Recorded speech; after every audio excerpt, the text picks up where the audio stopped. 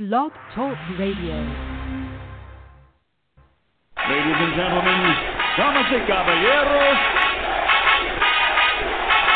it's Leave It In the Ring.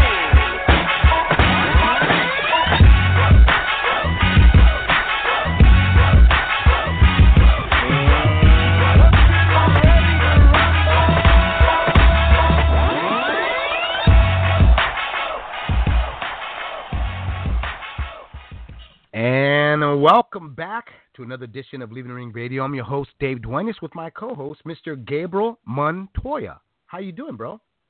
I'm doing good, man. Just got back from an audition where I was auditioning for a lawyer part, so I've got a lot of stuff in my hair. Unlike Canelo, apparently, as we had breaking news, had his hair tested, and there's nothing in it. But I'll slide it back to you, Dave. I'm just pretty shocked you hit me with that in the 30 seconds before we went on air. Well, Chacal, who's on the Tijuana Boxeo Network, he does a show with Felipe Leon. He's the one that actually sent me the link. It was in Spanish, so I started reading it, and then I got it in English, which was put up as well. And I tell you what, our day's been going well today. Nice, beautiful, sunny day over here in Northern California. Everything's going great, but you got to think that Golden Boy and Canelo are jumping up with joy about the news right now that they received back, because the Sports Medicine Research and Testing Laboratory, a WADA-accredited lab out of Salt Lake City, they returned the sample and what was detected out of the hair follicle that was given back in March 29th from Canelo's head, which is was returned on April 20th. And it was received with a single note in the section reserved for the analyst details, which is hair sample tested for Clenbuterol was not detected, which means he didn't have anything. You know, as we all know that even after urine, it takes a week. You know, you can still have it in there. It goes away. So you can't really tell whether or not he's been taking it, further back and how long until you give up a piece of your hair, a sample of your hair, which he did. He did that out of the request of the Nevada State Commission, and guess what? He's cleared. There's really not much anybody could really say. And guess what? They've known since 420. They found out April 20th. And people have been talking, a lot of people have been demanding that he do this hair test, and then they jump past that to he's not even going to do it. And, there's other podcasts out there saying this guy's an OG cheat. He's coming up with all these nicknames for him, Canelo, this, that, and the other thing. And are they going to do retractions? Because he did the thing no one said he would do. I mean, we interviewed Victor Conte back in March 5th on the next round and talked about the hair sample. I wrote about this in 2016. There was two other guys, Lucas Brown and Francisco Vargas. I was like, do the hair test. Explained it, cited it. This guy does it 2 years later. He just opened the door. Canelo continues to be, if you really look at it in the long view, an anti-doping pioneer. He's been doing anti-doping with VADA by choice since like 2011, right? And sure, he's not doing the year-round. He's not in the WBC clean boxing program. Maurizio Suleiman tweeted at me that he would be joining it shortly. We'll just keep up on that. But Maurizio's never lied to me. I'm not going to pretend like he has. So I think a lot of people need to be eating a serious amount of crow here. And you got to give props to Canelo for setting a precedent. Now, when people test positive, you got to do the hair test. Because I'm not a Canelo fan. I think everybody knows this. I'm not a Canelo fan. I'm guilty of making fun of the kid. I'll admit. I'm guilty. Hold on. I'm sorry. I got my little ones here with me, so I apologize if they're barking and screaming in the background. I'll apologize now. But anyways, they're chihuahuas, Dave. They're celebrating. I know. Actually. They're Yorkies. He's clean. Don't insult them. They're Yorkies, okay? But anyways. Whatever. So, but, right now we got a couple of tweets. Let's see. It's Jaime79 says, so what does Canelo clean hair sample really mean? It means that he was telling the truth, that he's not doing anything that he's not supposed to. It was a mistake. He ate some contaminated meat, which, I've got to, the thing is, I argued with a few folks on our Gmail, and the whole trainer and this, the families are all butchers, and I'm like, that's stupid. That is the dumbest way of looking at things. Like, they're at a restaurant, or they're getting cut meat sent to wherever they're at in Mexico. You're telling me that they can automatically see or sense when the meat's not, contaminated? That's like me as a plumber right away walking in without even really checking into it, making a diagnosis of why their system, you got a leak in your system or something. You can't see that. There's no X-ray vision for it. So to answer that, what does it really mean? It means that the kid was really telling the truth. That's exactly what it means. And Jay in 077, he said, shit, it's all we wanted to know. Now we know the rematch is on and up, and if he performs poorly in the rematch, then people will still question. Of course, people are still going to question. People are always going to question. That's the way the internet is nowadays, But the thing is that it's all due process, and everybody wanted to jump down the kid's throat, right?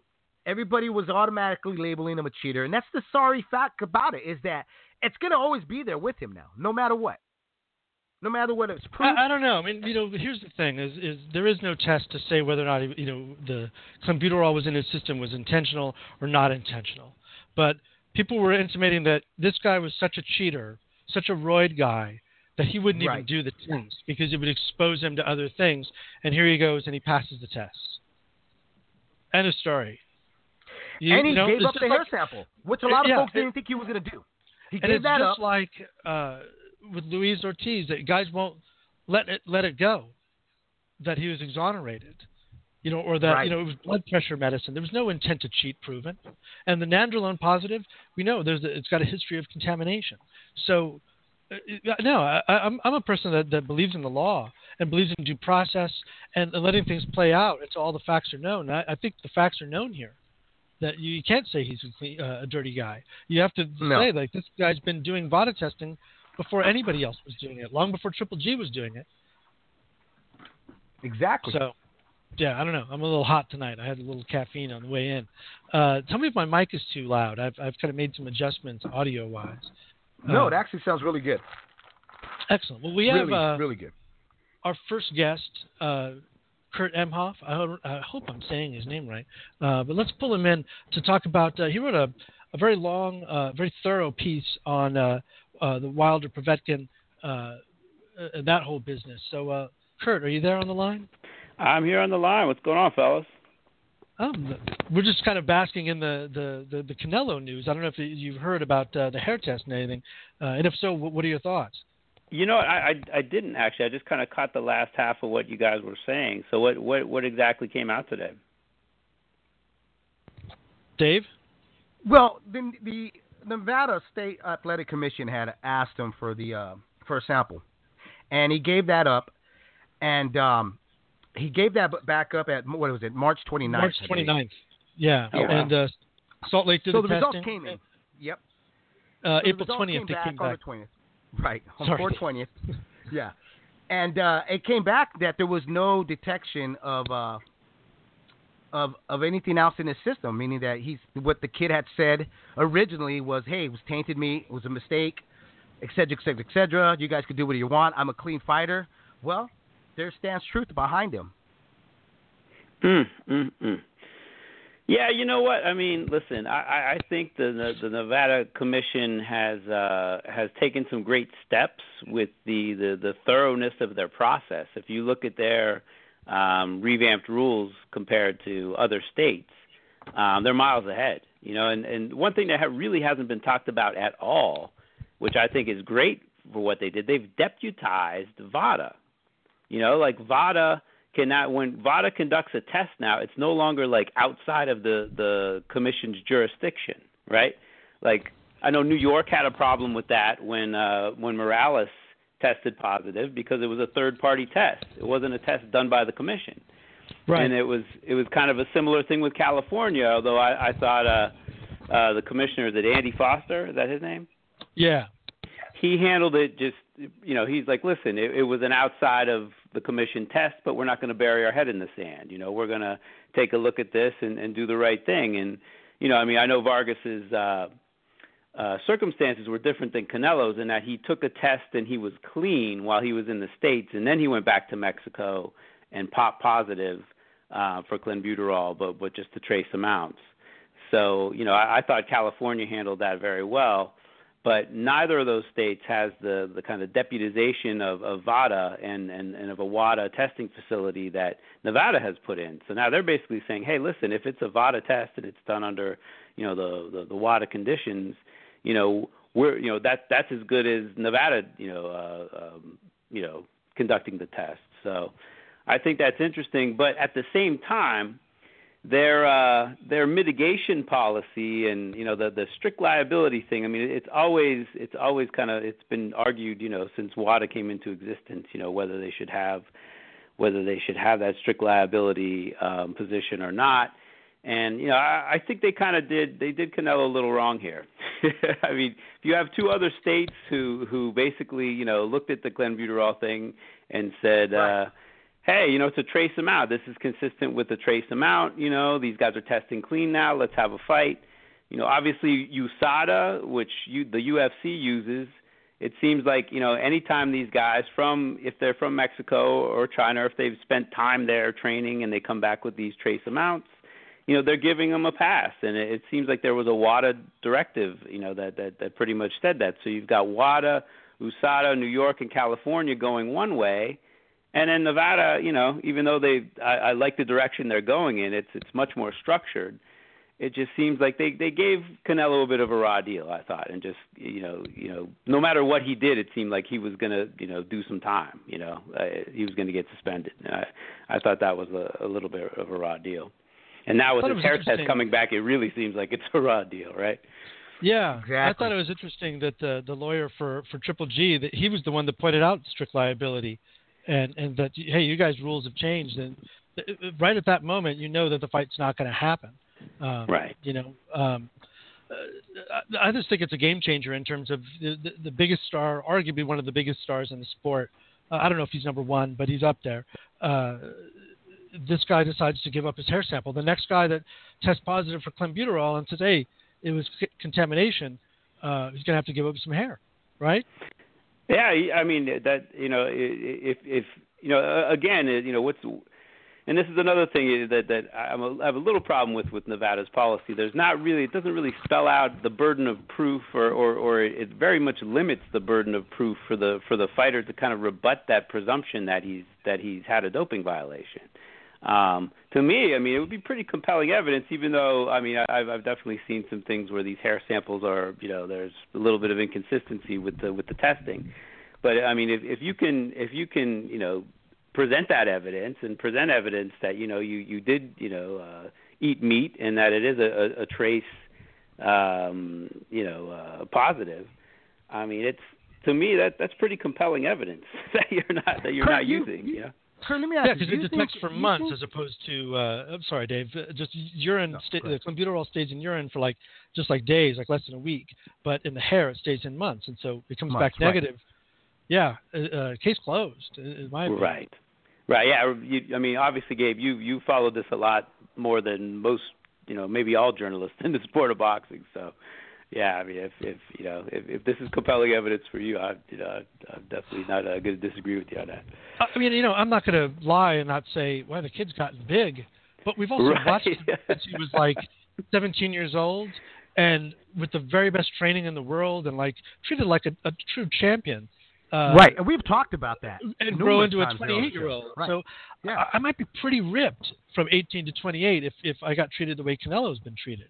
A lot of people just jump to a lot of conclusions. I mean, that's the nature of Twitter, I guess. The kid was massive at 140. Even at 147, you could still see that he was just growing. His neck looked bigger than his head, and it just kept going up and up and up. So that was no big surprise, But, the thing I was looking at was even the way Nevada had kind of handled it, and what you were mentioning a little while ago here, Kurt, on the show. To me, it almost looks like they're still fairly new to all this happening. It's such a high-profile fight that they were being just a little overcautious. Is that the sense you guys got? Because that's the sense that I got with Canelo, and this, coming back with his result with VADA. It was almost like they were in that, oh God, what do we do now? We have no guideline. We have nothing to fall back on and kind of look at and see how we're going to treat this case. You know what? It's in essence, though, they did have some precedent, and this is what bothered me as well. The whole purpose of WADA when they formed it was to bring some conformity. Now you have a code that everyone around the world can use. We're not going to have like 50 gazillion different standards. I mean, maybe Bennett could address this, and maybe the NAC could address this if you got a chance to interview them. But with even with the USADA, the UFC using USADA, these fighters who test positive, if it's about in Nevada, the commission still takes a look at it. And in the UFC, there was I guess a Chinese fighter, Jing Liang, I think, and this was in 2016, just after they had enacted the rules, and he, tested positive for clenbuterol, trace amount. USADA let him off, and so did the NAC. Yeah. Even with the strict liability. Now, maybe because he had tested positive before the rules went into effect, and maybe the suspension, the temporary suspension or what have you went in effect before they enacted those rules. But it's like, okay, this guy in Nevada tests positive for clenbuterol, and you let him off. But then when it's Canelo, I mean, I don't want to throw any accusations out about the commission because I haven't spoken to them. I don't know exactly what was going on. But to me, this seemed like, all of that blowback that they got from McGregor-Mayweather, where they bent the rules and they let that fight happen, and then they changed the rules on the gloves, and everyone's just like, these guys are just a rubber stamp, These guys are a doormat, all they care about is money, I don't know. To me, it looks a little fishy that Canelo they like swing the hammer down so heavy on him. When it's a trace clenbuterol test. When they've let a fighter for the UFC under very similar circumstances, after they've enacted these strict liability rules, they let him off. So it's inconsistent. It's inconsistent. I agree with you, inconsistency, but I think backlash as well, and I think that's where maybe they were kind of looking at was like, hey, we went through this. Let's just kind of drop that hammer down and see what happens. I don't know Bob Bennett, and right. The next FBI agent. I imagine he's somewhat unflappable, but I do wonder if it seemed like a lot of people, even supporters of Triple G, didn't want this fight to happen. People really pushing. I mean, and like right from the get, like I said, the lawyer for Triple G. I think Boxing Talk reported this, sent a letter, immediately pointing out to Bob Bennett, hey, there's strict liability here. This fight's done, essentially. You got to give the guy a suspension. But a lot of the media was really pushing this, the strict liability. No one was ever looking at mitigating circumstances. They didn't care that Canelo turned in receipts. I'm not sure why they didn't say, why there was no mention of the hair test, but, maybe it was on the off chance he was worried about something. Maybe he didn't want to mention it. I don't know. But I guess, too, the one thing that we have to keep in mind here is this was settled out.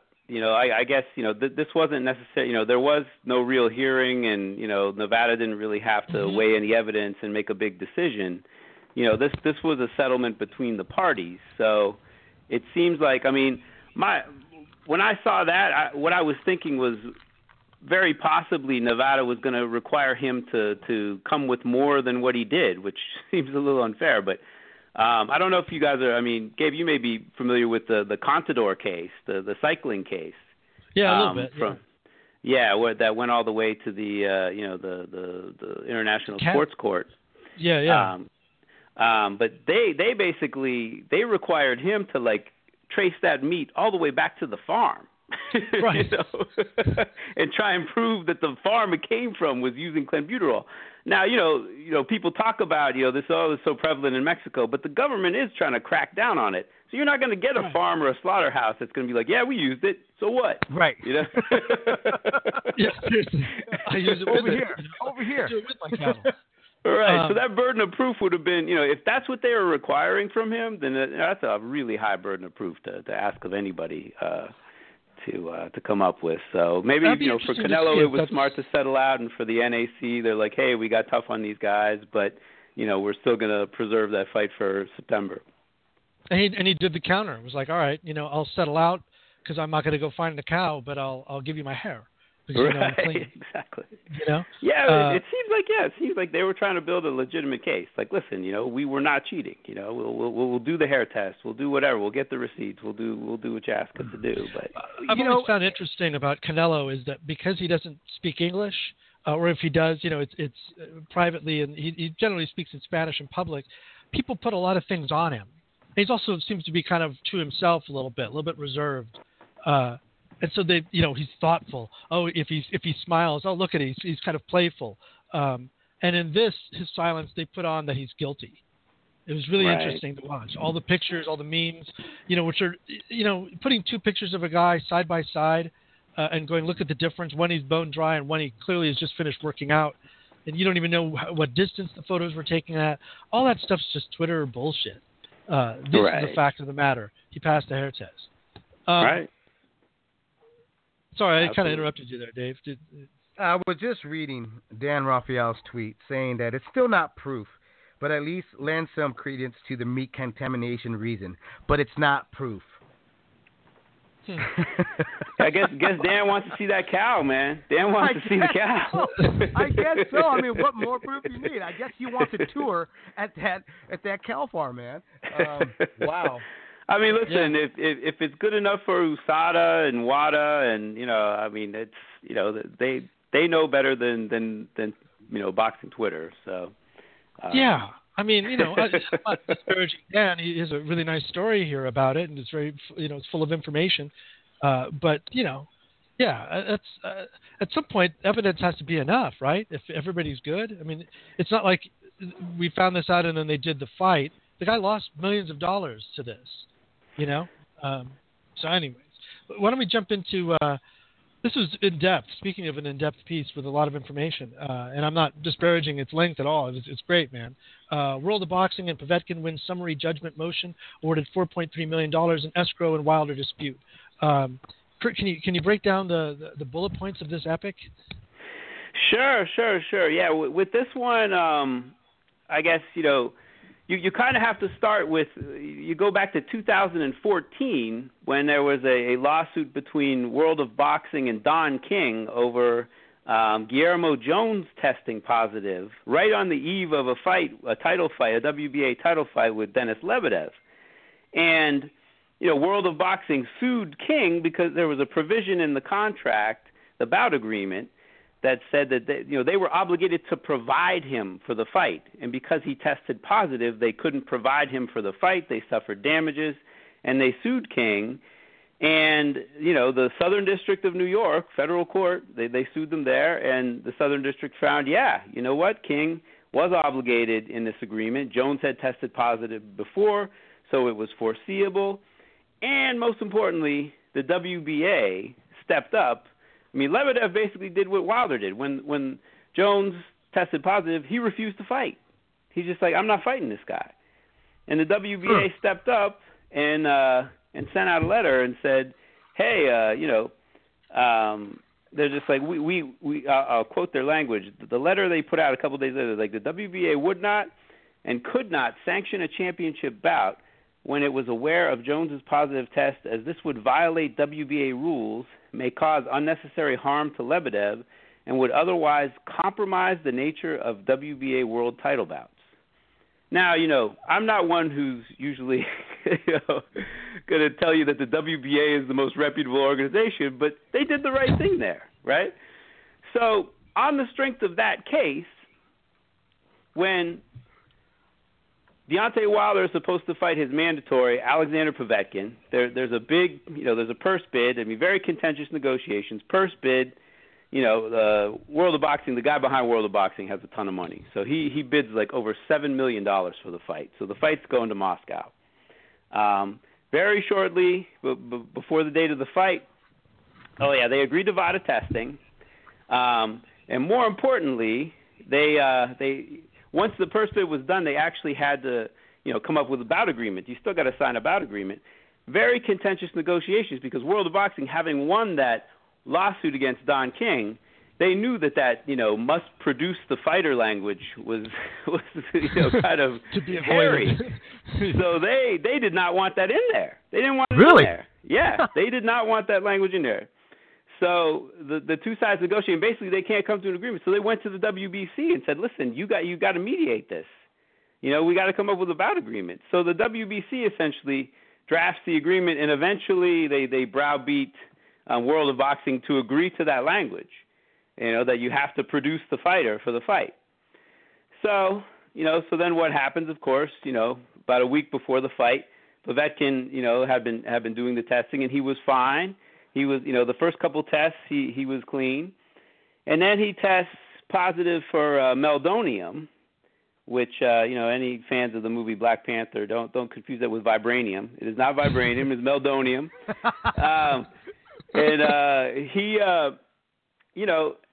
So it comes to light about a week before the fight, and Wilder's just like, I'm not fighting, it's bad enough I got to go to Moscow. I'm not fighting a guy who's juicing. So he basically does the same thing that Lebedev did against Jones. He's just like, I'm not fighting him. I'm not going to do it. He just tested positive. But the WBC, unlike the WBA, did not come out and unequivocally say, okay, well, it's against our rules. This guy tested positive. Wilder's right. I wouldn't put him in jeopardy. I wouldn't compromise a world title fight. They said, you know what? We're going to investigate this. So eventually, there's a lot of pressure put on the WBC, and WBC says, okay, we'll postpone the fight. So they postpone the fight, and they allow Wilder to fight, and Wilder, fights Chris Arreola, and he breaks his arm, and, eventually the fight doesn't get made. And the WBC then comes back with a decision, and they say, you know what? We just can't determine whether he actually tested positive for meldonium. Now, in fairness to the WBC, WADA, which had put meldonium on the prohibited list on January 1st, 2016, basically moved the goalpost. They kind of, walked that back a little bit and said, well, if the sample was taken between January and March, then, okay, it's a no fault. So, Povetkin's was taken in April, so he was still on the hook. But then they came back later in June and said, well, any tests taken between January and the end of September are no fault. So, in essence, the WBC did actually, it's definitely debatable whether you would count that as a violation. But at the time, in April, it still was a violation. So eventually, the parties, the WBC, saying this, and because of that Guillermo Jones case, Wilder's camp, they sue because they're just like, shit, those guys won $1 million, same facts, we're suing World of Boxing. So they sue World of Boxing. Eventually the judge decides, all right, the WBC is having an issue with whether, they could determine whether, he actually tested positive or not. So why don't we have a trial on just that issue, whether this guy actually, you can ascertain whether he tested positive for meldonium after January 1st. So they have the trial. Experts testify on both sides. Both fighters testify. And the jury comes back and says, yeah, damn right he did. He definitely tested positive for it. So, there's a lot more to it, but eventually the WBC, Povetkin is supposed to fight an eliminator after that, and he tests positive for another drug. So the WBC is like, all right, we've got this jury verdict. He's tested positive for another drug. On the basis of those two things, he's suspended. But then Povetkin appeals that decision by the WBC, and once again the WBC flip-flops back and says, no, we're going back to our old decision. We can't ascertain, even if there's a jury verdict, we can't ascertain whether he actually tested positive or not. Oh, wow. Oh, wow. So now both sides file summary judgment motion. Of course, Wilder's side is thinking, hey, we won the trial, so now we just need to wrap this case up and get our money. Oh yeah. The one thing I left out. There's Wilder's purse was in escrow, which in international fights that's what you do, because if you don't put it in escrow and you get ripped off in Moscow, good luck litigating and getting that money back. So you always have the promoter, the promoter, the international promoter, put the money in escrow before you leave the U.S. And it's probably the same, for a Russian fighter coming to the U.S. as well. You do the same thing. So the money's in escrow, and as soon as this guy popped positive, Wilder's side's like, all right, keep it in escrow. We got a dispute here.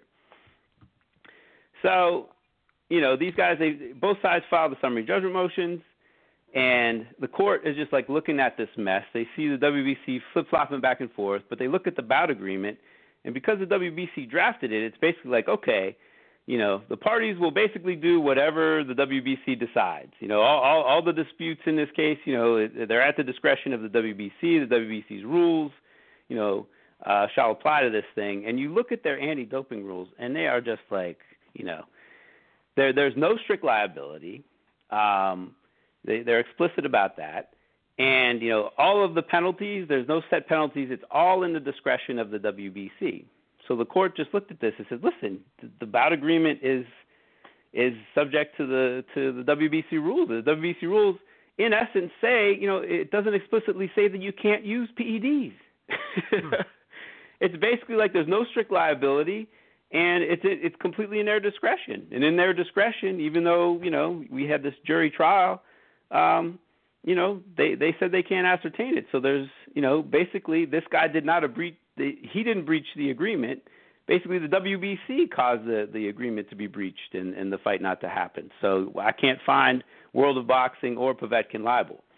Even though you had VADA finding a violation, you had a jury, finding a violation, and, they appealed that and the judge upheld the decision. Even with all that, this guy basically... Even with all that language there, we still can't find anybody at fault. Right. Even though VADA found he tested positive, and the jury found that he tested positive, he didn't test. He didn't violate the agreement. He didn't violate the agreement. So it just shows how fractured how fractured boxing is, because you had the WBA. If you're fighting in a WBA fight, you're screwed. If you fight in a WBC fight, you're only screwed if the WBC decides you're screwed. Right. Well, and I was reading in your takeaways about just how fractured it all is, like you're saying, and I wrote a piece around the same time, 2016. I wrote about hair testing. I polled everybody that had an email as an athletic commission on the ABC website. Grabbed all their emails and did a 20-something question poll of everybody's anti-doping programs. And I think 5 or 6 groups got back to me. And it was literally a range of, Nevada and California at the top trying to do new things, and all the way down to, we've heard about that. We don't have one, but good luck. And silence, a big valley of silence from everybody else. I think you even got one back that said, we don't have none of that. And that was it. Yeah. Yeah, I guess that's the problem with,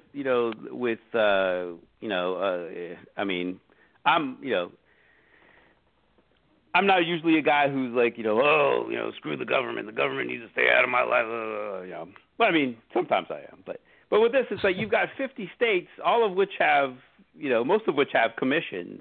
And, you could literally have 50 different rules on this. And then also Indian land as well. Right. Yeah, which are their own commissions. That's right. It was 76 emails I sent out.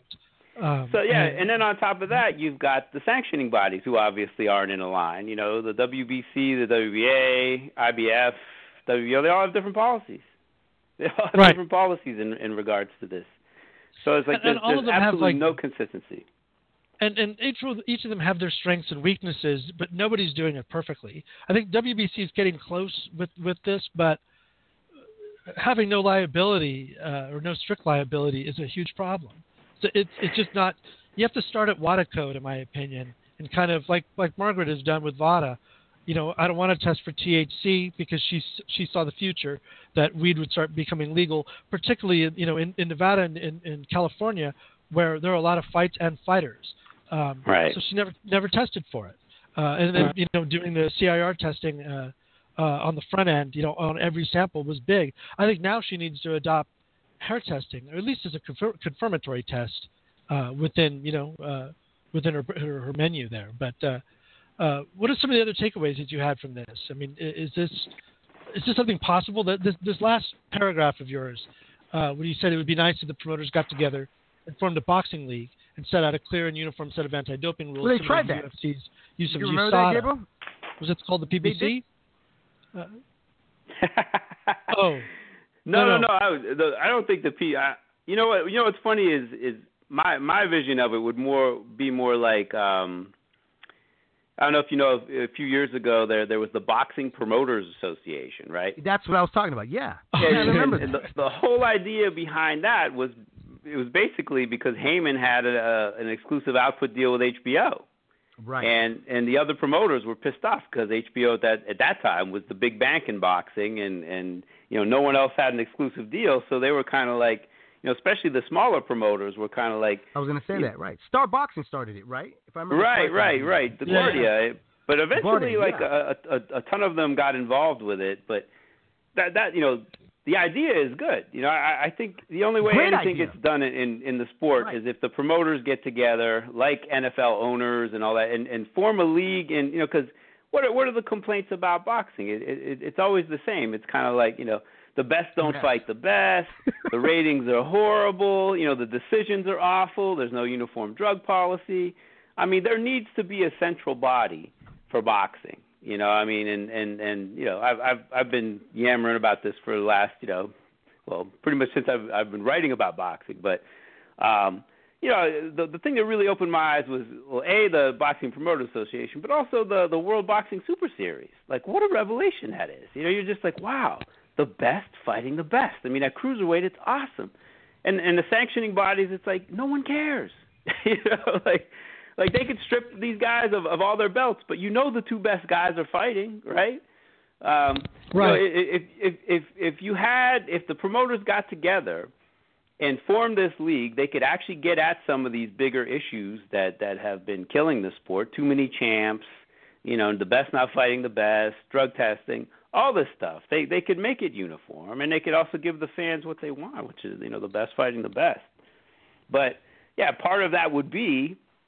Obviously, yeah. I mean, that would be one of the things is to bring some sort of uniformity to the drug testing, like the UFC has. And again, like you're saying, I don't know if there ever will be a perfect system. I mean, WADA's not perfect. I mean, the IOC, there's always controversy with that. Sure. I mean, I've read a ton of things about there's arguments for and against strict liability. I mean, there's a lot of things to quibble with, but having one uniform policy would just be nice. You wouldn't have these ridiculous results on the same facts, with two different events, as I understand it, they're probably going to appeal, right? They're going to appeal definitely. the appeal. Yeah, definitely. So it's this should go on for a while. But, yeah, I wonder. It's strange. Out of all the major sports, has boxing's business changed the least?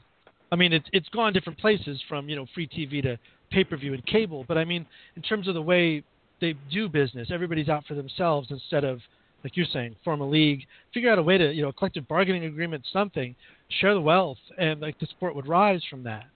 I think. I agree. Absolutely. I mean, just look at the World Boxing Super Series. It's awesome. I mean, people are so excited, about and even from the vantage point of television programming. I mean, you get to watch quarterfinals. You get to follow these fighters' stories from the quarterfinals to the semifinals to the finals.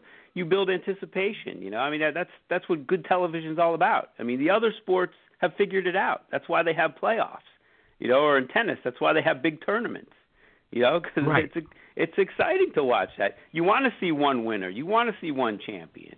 It's basic drama too. Like you have a beginning, middle, and end.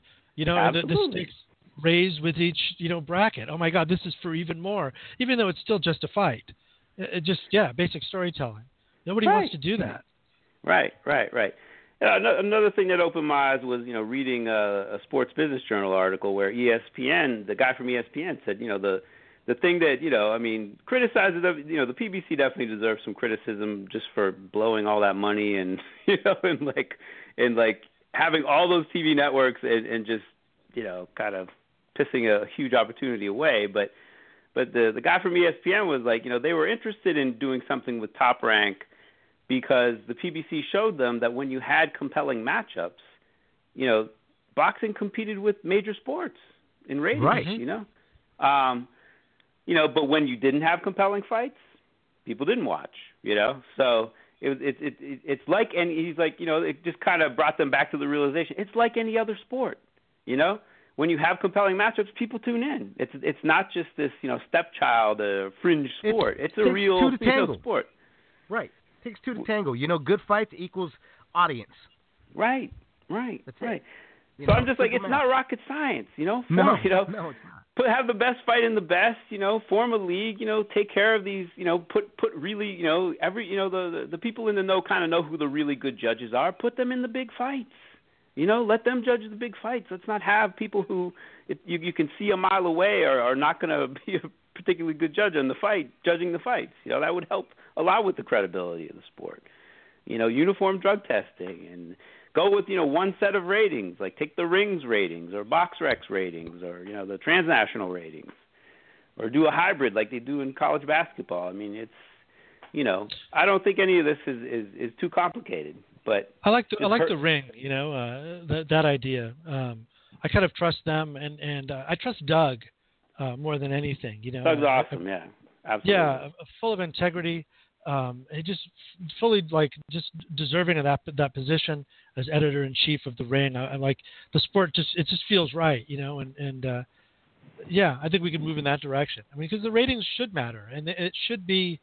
I don't know. You just watch.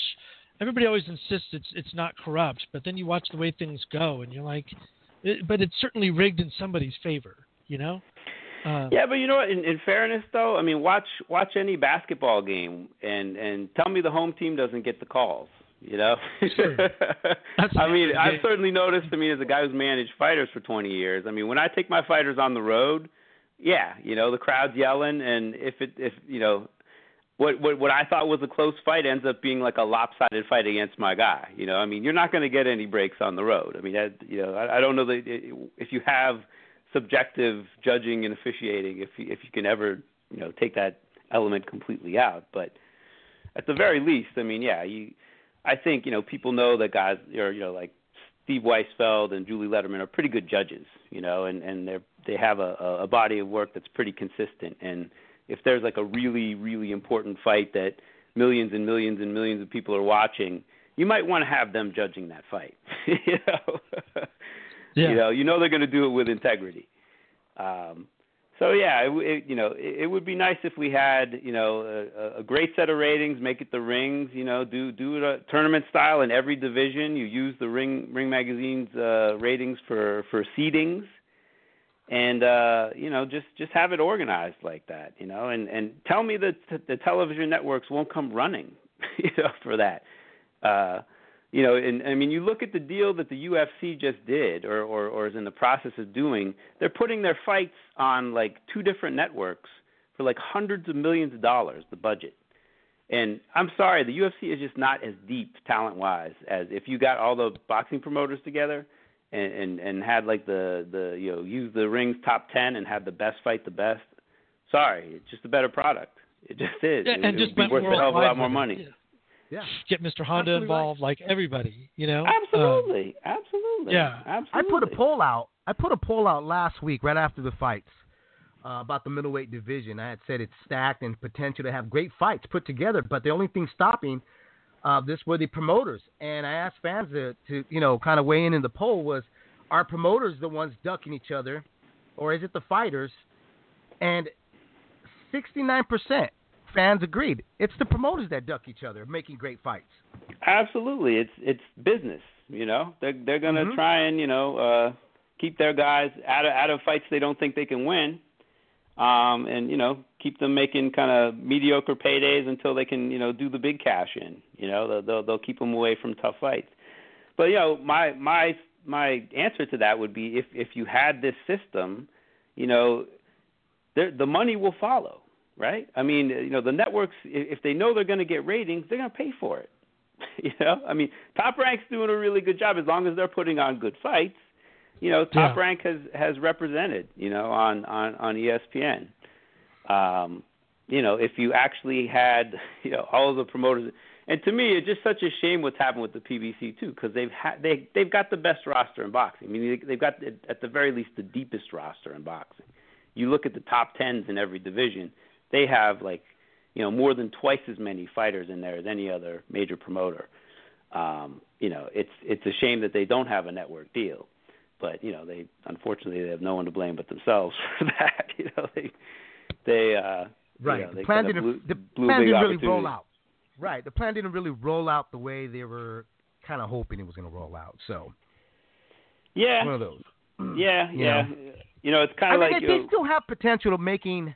I think they still have the potential of doing right. I mean, the announcement of Thurman vacating the WBC, I don't really think it really entirely was up to Keith Thurman and say, hey, I'm going to give this belt up.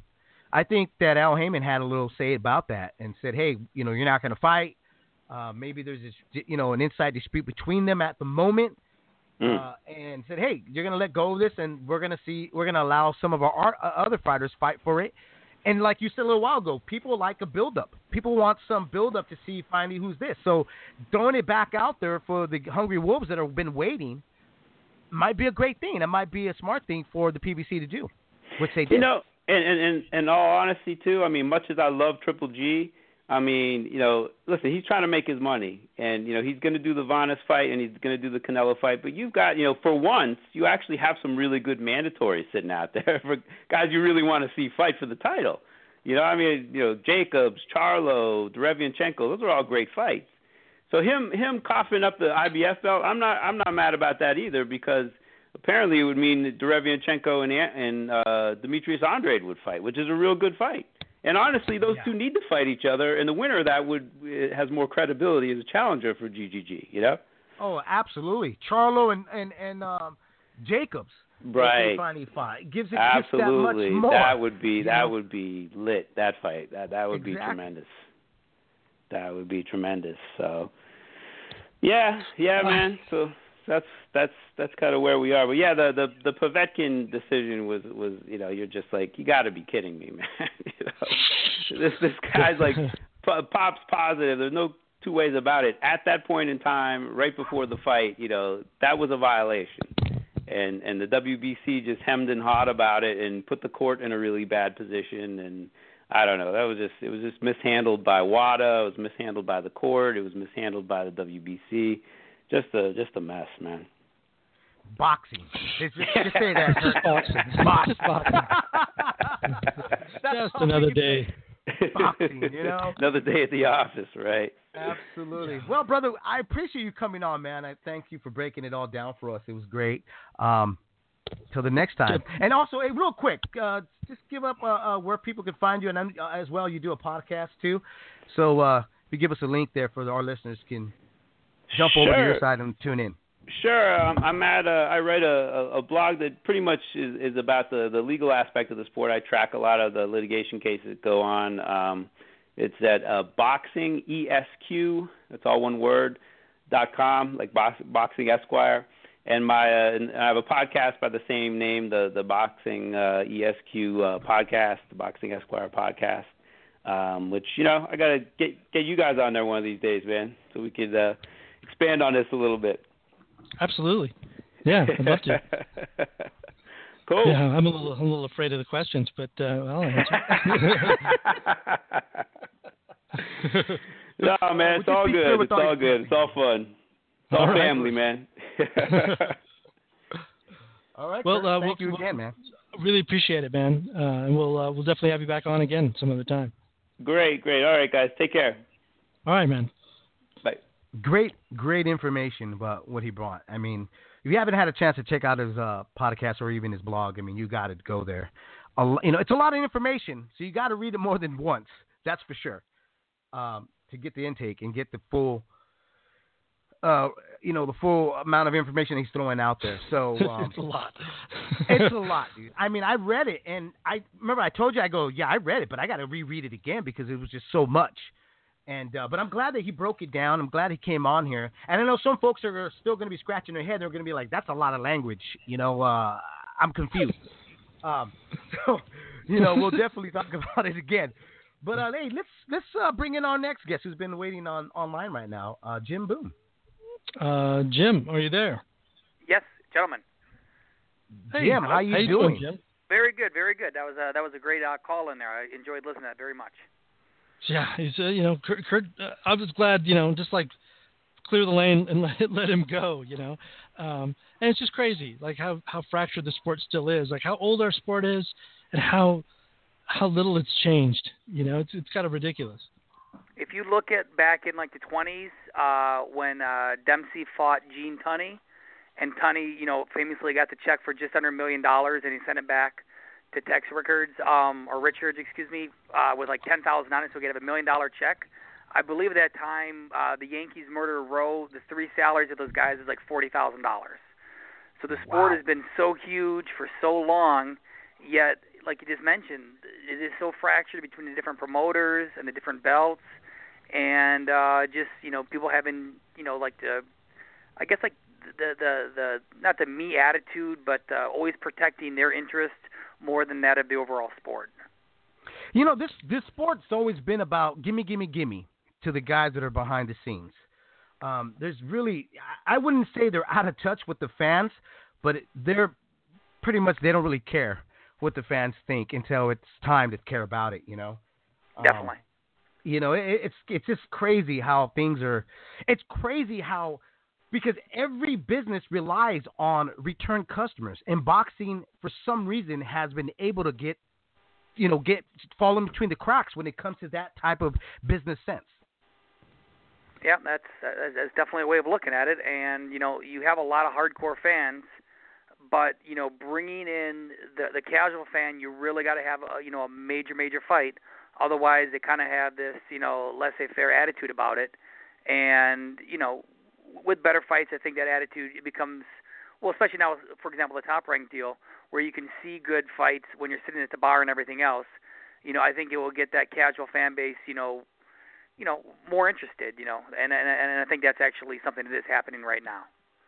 Let me ask you this, Jim, because just yesterday we saw on Instagram the American heavyweight WBC titleist, Deontay Wilder, throws out the $50 million bag to Joshua and his promoter. I mean, he's obviously trying to make the fight happen himself here in America. Is that realistic? I mean, could that really happen here in the States right now, or is it better to wait another year? I mean, I would like to see him fight sooner than later. I think that's been part of the problem with the sport, is you just keep having these big matchups marinate. Now, I don't believe it was a serious offer. I think it was more just a posturing, but I think it was a great move. I mean, that's bread and butter promoting right there, and it's getting people talking about it, and it makes the matchroom have to respond. So it certainly was just more posturing than an actual contract or anything else. But listen, I think the fight in Las Vegas would do very, very big business, obviously, and I think the American public is ready to see a big blockbuster heavyweight matchup. On this, the last one obviously was in England with Klitschko and Joshua, but I think we're certainly ready for it here in America. I mean, if I look at it this way, I mean, either it was posturing or whatever, it did its job. It ended up on the front page of ESPN, right? Absolutely. It also showed that, as much criticism as fans and even other journalists want to give PBC, hey, Deontay Wilder decided to take the first step and say, hey, I'm going to promote this fight. I'm going to push it so I'm relevant. And he's done it numerous times. I mean, the guy kind of knows how to get himself out there on the news, and he knows how to generate a conversation about his name. I think you're seeing a lot of you're kind of seeing the same thing with the Charlo, the twins, how suddenly every time you look, they're out there, they're doing more and more stuff. And listen, that's up to the athletes, to self-promote. You got to do that. You're not part of a franchise. It's an individual sport, And I think it's great. And as far as Wilder, he's got a great personality. For the casual fan to have an opportunity to see the fight, and when they see his record and they see that knockout percentage, that's going to get people extremely excited. And on the other side with Joshua, it's the same thing. So I think the fight would do very good. And back to why the sport is fractured, a big part of the sport being fractured is the inability to make the fights now. Always wanting to have it marinate. Always being like, well, wait another year, it's worth more money. Certainly in some cases that makes sense. But in this case, listen, it's a unification of the heavyweight title, 2 knockout artists. It's going to do big business this year. We do not have to wait to 2019, especially with both guys being susceptible to losing. I mean, both guys have shown that they can certainly, neither guy has lost, but I could see either guy getting upset at any time. Oh, yeah. Both guys have kind of showed they can get their lights any time. With the right punch, can get lights out on them, And here's the thing, too, with the PBC guys like Charlo and them. I think they finally realized there is no real publicist in the PBC world. There's nobody there to push it, And I've always said this, even when the PBC was being formed and the fights were being thrown out there, money finally runs out. Not meaning that the checks are not going to come in, but eventually fighters were going to start, because in the beginning it was great. Every fighter and trainer and management that I spoke to that was involved with Al Heyman, they always mentioned the money first. Oh, man, this most we're getting paid. But I always said that would eventually run out of their heads, that eventually it's going to come down to legacy. Because every fighter wants to be remembered. You can get paid a shitload of money, but you want to be remembered as one of the greats at the end of the day. Yeah, and getting paid that extra money is relative when you look at 3 or 4 years, and a guy in 4 years has fought 3 times. So you made more per fight, but overall, you're not getting enough work, which hurts your career. It hurts your legacy, obviously, and ultimately, it hurts you as developing as an athlete. So. Right. Oh yeah, big time. Well, let's talk about a little bit about. Well, just thinking of the old-time fighters and some of the inactivity that they would have, going 2 or 3 years without defending the title. We kind of have it good these days, at least for 2 times a year. But let's start rolling down the gates here. How's this Barclays Center Daniel Jacobs Selecki fight doing? It's definitely struggling. It certainly hasn't helped them. Coming on the heels of last week, which was a huge ticket. With all the controversy with Broner, and I don't know if that was set up with the rapper, but if it was absolutely brilliant, because right about the time they started throwing the money around for the bet, that thing just absolutely took off. That once again, that's like something that got the casual fans interested in it. And, I love Showtime's format as far as a triple header. And you get that advertising behind it, and, for the public, you're going to see 3 big-time fights. Granted, 2 were not competitive. But so this week, coming on the heels of that, it's definitely, Matchroom's learning their lesson that it's, it's not the easiest sledding here. Daniel Jacobs is a great fighter, but he's, kind of a quiet guy. He's not really, the self-promotion type person that the Charlo or Broner is. And Miller has a good fight too, but it's tough going back to back in the same venue, and that doesn't matter, always. That's just the way it is. So. Yeah, it's location isn't necessarily just about the place, but also the time. And it just remember we talked about this before on TNR that this looked like a train wreck a little bit, particularly for people's pockets. I mean, boxing fans, aren't the richest people in the world. Some of them, might be. But generally speaking, we're not, and you can't hit them like this. Although I think it's a time, I don't know. or time too, Gabriel. I mean, if you're going to go to one event, which the interest of Broner and Vargas, which if that's what people spent their money on in the beginning of the month, to try to make it again, even if you live there in Brooklyn, it's still very hard. Some folks can't get that time off to go to another live event. Yeah, and that's either with the wife or the employer. So, it is tough going back to back, and that doesn't matter what the card is. So I think they're going to have a decent crowd in there. I mean, at least they're smart enough not to try to sell the upper level. So it is just that lower bowl. So you don't have to have a ton of fans in there, and they can still feel nice and cozy. It's going to be a good crowd. So it's not going to be a total disaster. Like their first show was at Nassau. That one was pretty ugly as far as just completely empty. So this will be a much better performer than the last one, and hopefully both Miller and Jacobs can win and keep moving forward as far as what they're trying to build here.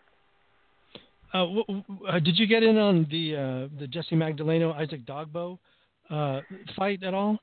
Because I didn't. I'd called on it, but Peltz was running it, and I don't really have a relationship with that company too much, and I'm so busy with other stuff. I think they're doing pretty good. I know they're certainly going up, head to head with the Sixers and the NBA playoffs. So that's definitely hurting the promotion. But I'm hearing they're going to get 4,000 to 5,000 people in there, and it's going to be. I can't wait to watch the card. It's going to be very, very fun. That's a great fight. So. Yeah, I just like the whole card. I kind of like the Jesse Hart fight. The whole thing. And, in El Paso, they're going back to, the Don Haskins Convention Center, Josecito Lopez, Miguel Cruz. I've always wanted to know who was better between them. Anthony Durrell and A.B. Hahn, and Erickson Lubin versus Oscar Cortez. Do you have any intel on that? They're selling seats. I mean, once again, you can buy them direct. It's not sold out, but you know what? El Paso is a great fight town. And I think that's one of those cities that, there's a reason why the PBC has continued to go back down there. And it's because there's a lot of ticket buyers. There's a lot of boxing fans. And it's something that works down there. It's not going to be sold out by any means, but it's definitely going to be a solid crowd in there. Now, there's a fight. I don't know if you heard about Canelo and the hair test results. It came back negative. But in its place is a fight that I don't think anybody really imagined they'd ever see. Gennady Golovkin versus Vanes Martirosyan at the StubHub Center in Carson, California. What are your thoughts on the fight, and how's it doing? Well, as far as my thoughts on the fight, I mean, it was just they were trying to salvage the date. It would have been nice between Bob Bennett and Golden Boy that there would have been more action after the March 5th announcement of the positive test. We had a month there where really nothing was done. They kept the tickets on sale at T-Mobile, which was actually that was a poor decision on their part for the simple fact that the shit talking between Gennady and Canelo, since the first time they were so respectful, it actually heated it up, and everybody started draw a lot of attention to the fight, and ticket sales really picked up after that. So if they would have, possibly. How about possibly they could have said, listen, due to the fact that it's consistent with meat contamination, Canelo has volunteered to do a hair test. Pending that, I think they could have saved the date. And if they couldn't save the date because of the strict liability, they should have at least given Tom Loeffler a little bit more time to build a card. And then obviously with the fallout of the commission not approving the one fighter, Spike O'Sullivan deciding he didn't want to take the fight, Martirosyan made sense because he's from Los Angeles. And, he's been in a lot of world-class fights. I remember seeing him fight Demetrius Andrade back in, Corpus Christi. I've seen him fight Lara. I mean, he's a good fighter. It's just he's been kind of in a rut in his career as far as fights falling out. So it's certainly not ideal, but I know they wanted to keep the date, and they had commitments with their sponsors, commitments with HBO, and, listen, they got the fight done. As far as ticketing, they've sold a lot of seats. I mean, they got a long way to go, but listen, it's a short promotion. The fact of the matter is, right off the bat, when you first go on sale, you're going to sell a lot of seats. You're going to have a little bit of a lag, like every fight does. And then, the last week of the fight is when you're going to sell a good chunk, a majority of the stuff. So it's not like people have to travel to Los Angeles. LA's got so many great fight fans there already. People, just love going to the StubHub Center. It's nice that Golden Boy has got that card, the Friday beforehand. So ultimately, I think it's going to do good. Is it going to sell out? They got a long way to go, but it will set the record as far as, the biggest gate ever at StubHub Center just because of the prices. So, it's kind of it's a scramble, and they got it done. So hopefully it works out. I just had two more actually. I was curious about the fight. Everybody's really excited about it. I really don't. I wonder how it's going to go. Lomachenko versus Linares at the Garden. How's that fight selling? And I also was curious about Russell and Joseph Diaz Jr. Well, it's as far as the Lomachenko-Linares fight, I thought that would be absolutely off the charts, and I've been very wrong on that. The fight is sold good, but not nearly the level we've seen the last couple Lomachenko fights on the East Coast. When he fought Rigondeaux at the theater, and certainly the theater is smaller than the big room. Keep in mind that they're only doing the lower level. It's a big room. It's just, but there was so much trash talking between them two, though. I thought that's what really sold. Maybe that's what fight. drew it. But yeah. that was one of the bigger fights I've worked in a long time, where everything I could get my hands on as far as good seats. I mean, you just right out. You just keep raising prices. You can't raise the prices fast enough. The demand was absolutely unreal for the high-end seats. This fight has not performed the same. I mean, it is a bigger room, and there's also, in New York around in December, the amount of money that flows out of that city with the bonuses and Wall Street, I mean, it is mind-numbing. And maybe that was part of it. So the fight's done good. They've sold probably 80% of the lower bowl, and we still got 2.5 weeks to go. So, I mean, it's going to be completely packed in there. But as far as just that lights-out event that I really thought it was going to be, it's not quite there. As far as the Gary Russell fight with Jojo Diaz, I've had a couple calls on that. That D.C. area, Maryland, is a great, the history of all the great fighters from the area. A lot of good fight fans. That's a great room.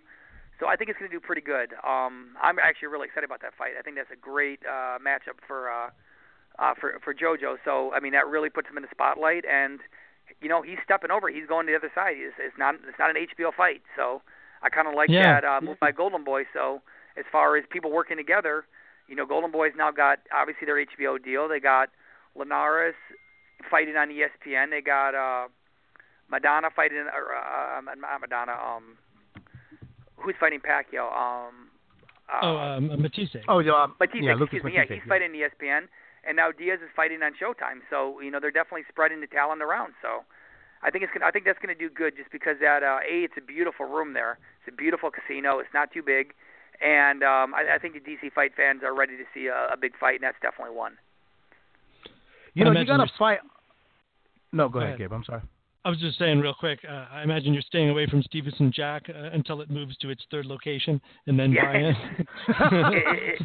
It is. I don't know what's going on up there. It's just bizarre. I mean, they announced it so long ago, and then it was, then nothing. Then no, it's done for sure, and then it's a different city, and then so there's definitely some issue with that. I think that fight would do extremely well. A lot of good Canadian fight fans, and listen, for whatever you want to say about Adonis, the guy's he's an exciting fighter to watch. I mean, that's a very good fight. He is. Yeah, I can't wait. But this is what I heard. I heard that they're going to send out the tickets, and tickets is going to have a destination where you go, and then there's going to be shuttles showing up to pick you up, and then you go to whatever arena they're going to show up. That's how it's going to come out to be turned, And everybody has to wear masks like Deontay Wilder. Right. Yeah. It's going to be the way it was, the way the raves, started in the 90s, and they didn't give you the exact location. Yeah. Maybe that will work. They could that sounds more like a fight club, but hey, whatever it takes. Listen, you got to be creative with promotion, and we like I said, we saw that last week with the $300,000 bet with the rapper. I mean, that was criticize whatever you want to say. It worked. I mean, that definitely got people talking about the fight. Social media went crazy with it, and ultimately people went to the window and they bought a ticket. So it was good. It was good publicity. Absolutely. Is there a hot ticket you're looking at that we didn't talk about? Not really. I have a right fight now. I want to talk about. Well, to be honest with you, everything's a little bit stagnant. I mean, it was so busy in the last year, and there's a lot of good fights, but the Crawford fight in Vegas has been decent, but not lights out like when he fought Postal here. Like I said, I really thought the Linares Lomachenko was going to be off the charts, and it's good, but it's not the level I thought. How are the tickets moving for the May 4th fight with Ryan King Garcia? That's what I'm curious about. Yeah, I know they're selling some seats for it. It's going to be a packed house in there. Listen, Golden Boy did a great job as far as pricing it. They got it's like a $12 ticket, and I just think that's it's not a bad idea to do that, especially with the potential that this kid's showing and his popularity. Plus, it's going to give Southern California fans a chance to see Spike O'Sullivan, excuse me. So I think they're gonna do good overall. And people don't understand sometimes with ticketing the amount of money that's brought in and the amount of business that's done in the last 48 hours. That's a huge part of the overall gate. So the idea that you throw the towel in now because it's a little bit slow, well, it's not slow not because people aren't going to go, because they're not buying. They're buying their time. They're getting their paychecks in. They're solidifying their plans 100%. They want to make sure before they buy the ticket that they're not going to have a conflict with work or whatever. So, both shows next week, the 4th and the 5th, at StubHub will definitely heat up. There you go. Jim Boone, the man. Can you send out all your stuff, all your links where we can track you down? There, yeah, absolutely. So on Twitter, it's at KO Tickets, and if you go on that, I got the website, which I don't do. Just to be honest with you, I don't do too much of the website.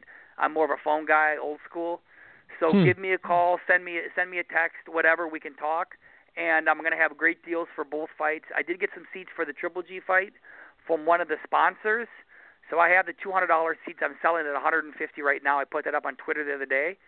So if you want to save some money, and listen, they're just the lower level seats. They're not the center ones, the good ones, but you can save $50 off the price of them. It's not a bad deal to see a fighter of his caliber, and hopefully he looks good. And I think Matrosian's going to fight him. And then I really think the promotion now, especially with the Canelo news, for September 15th, is just going to be. That's going to be quite a show. I think that's going to be really, really strong. That's interesting. What do you think about that fight? Who do you think wins?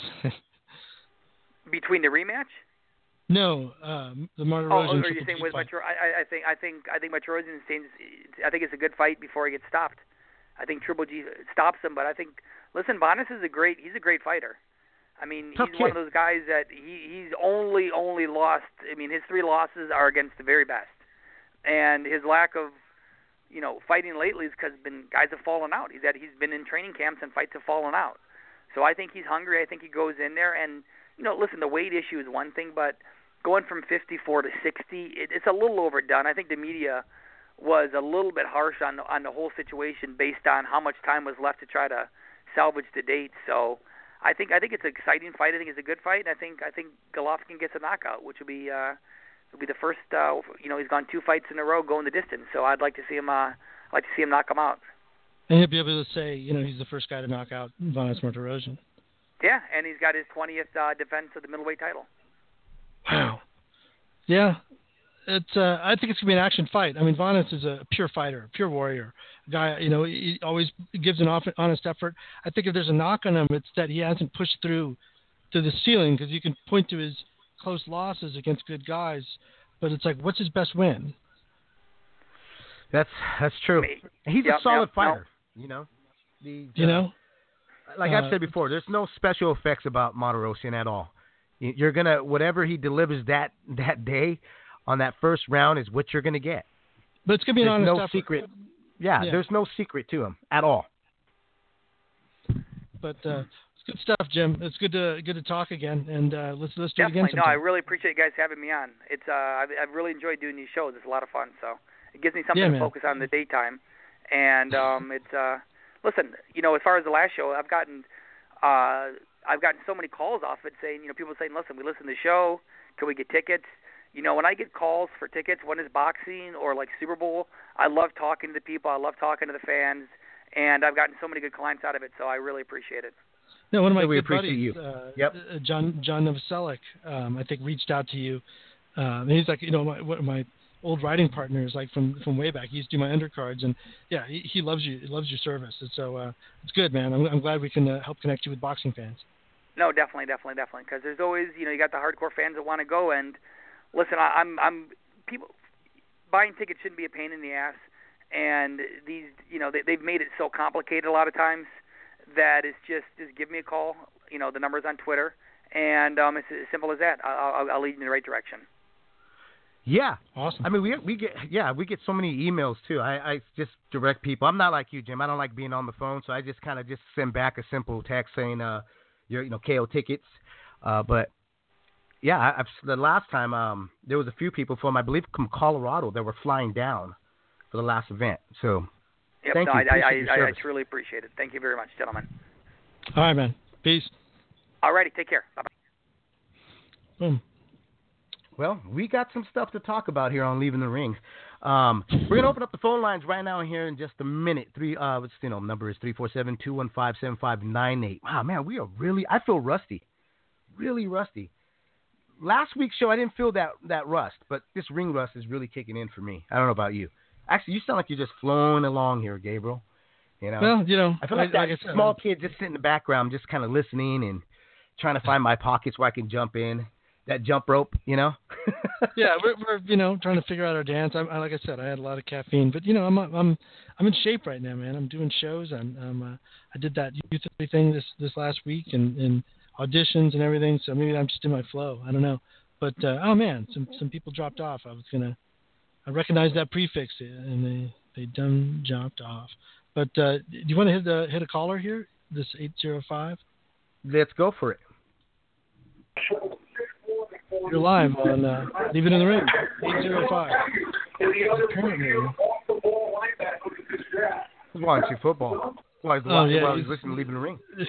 He's multitasking. That's a trooper right there, brother. That's a straight trooper right there. That's watching hilarious. Another sport while he's listening to his favorite sport here on Leave It in the Ring. It's interesting seeing people, how they're reacting to my tweet about Canelo. You get some dudes that are just like flat out rude. Actually, I just was called effing gay, which is, cause for a block. That's interesting. He's from Greece. Saying that. I'm glad you caught that.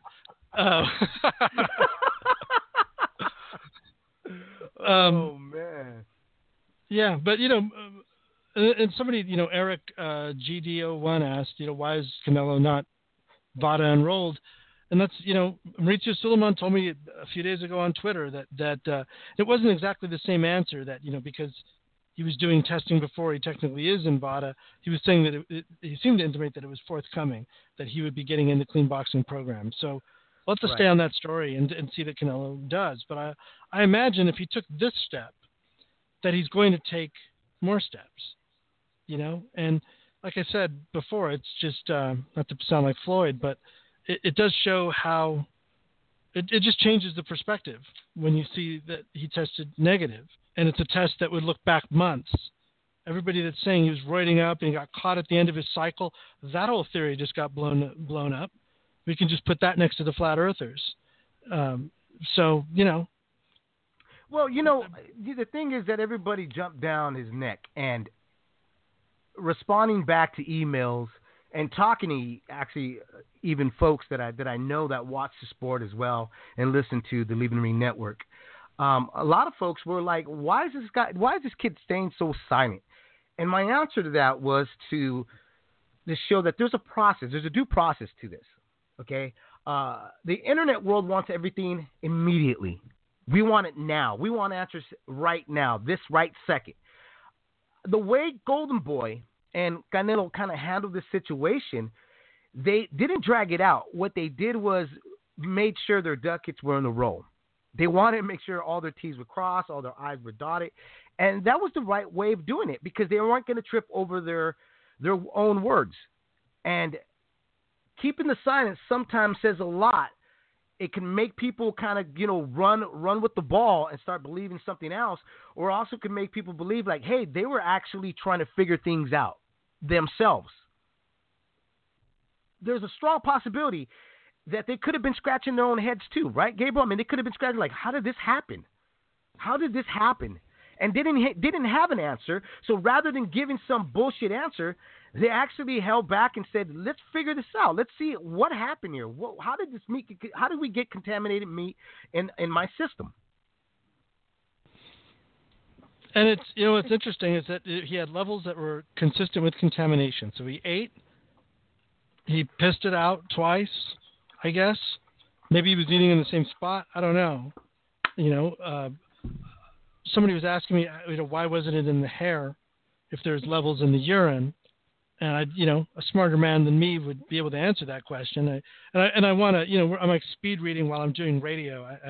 I want to sit down and read everything and get all the fine points of it before I really comment. But as I understand it, hair testing is a qualitative test. You're either pregnant or you're not. So perhaps that's why. He didn't have levels enough in his system that it stayed in his hair. I don't know. I'm not a scientist, and I've been given shit many times over the years for supposedly claiming to be one. So I'm not going to play it here. But it came back negative. People have to eat the crow. You know, yeah, you got to accept it. Yeah. Which is so hard, though. That's so hard on especially on Twitter, even on Facebook, for people to admit, hey, I was wrong. I was wrong. It's that simple. I haven't read Hauser's piece on the Canelo testing. I think you mentioned it was out. You know, yeah. I wonder how. Now I have to read it and see what his take was. He's not usually one to. Well, I don't know. He does take some shots, but he doesn't take. Like he remember when he asked Oscar to about possibly hidden tests, kind of taunted him with that without any sort of, you know, like evidence that we knew about to back it up. You know, he'll do stuff like that, but he won't. I don't know. I'll have to read the piece, but I'm very curious to see what his take is. Let's take the 209 caller before we move on to our topics. We have some topics here we're going to talk about. Obviously, you know, Deontay Wilder, the $50 million offer, the Broner Vargas draw decision. Talk about Charlo and the middleweights here, and then we'll talk about we'll preview this weekend's fights. So area code 209, you're on live right now, leaving the ring. What's on your mind? Hey guys, how you doing? Hey, what's up? Good. How you Hello? doing? Pretty good. Hey, I'm tuning in a bit late. I was watching the draft, so if I go over a subject that's already been talked about, sorry about that. I have a question to ask. This is regarding your guys' show last week, and I think I read it on an article, how they mentioned about Triple G's lawyers were the one that asked the Nevada State Athletic Commission to suspend Canelo. So I don't know too much about the business of boxing. You know, I'm just a fan. I just sit down, drink, you know, enjoy the fights. So I have to ask, why would a person's team do that if their fighter and everybody on that team is going to risk losing a shitload of money? I mean, to me, it's a lot of money. I mean, I ain't never going to make that, you know, in my entire life. And these guys have a chance to make it in one night.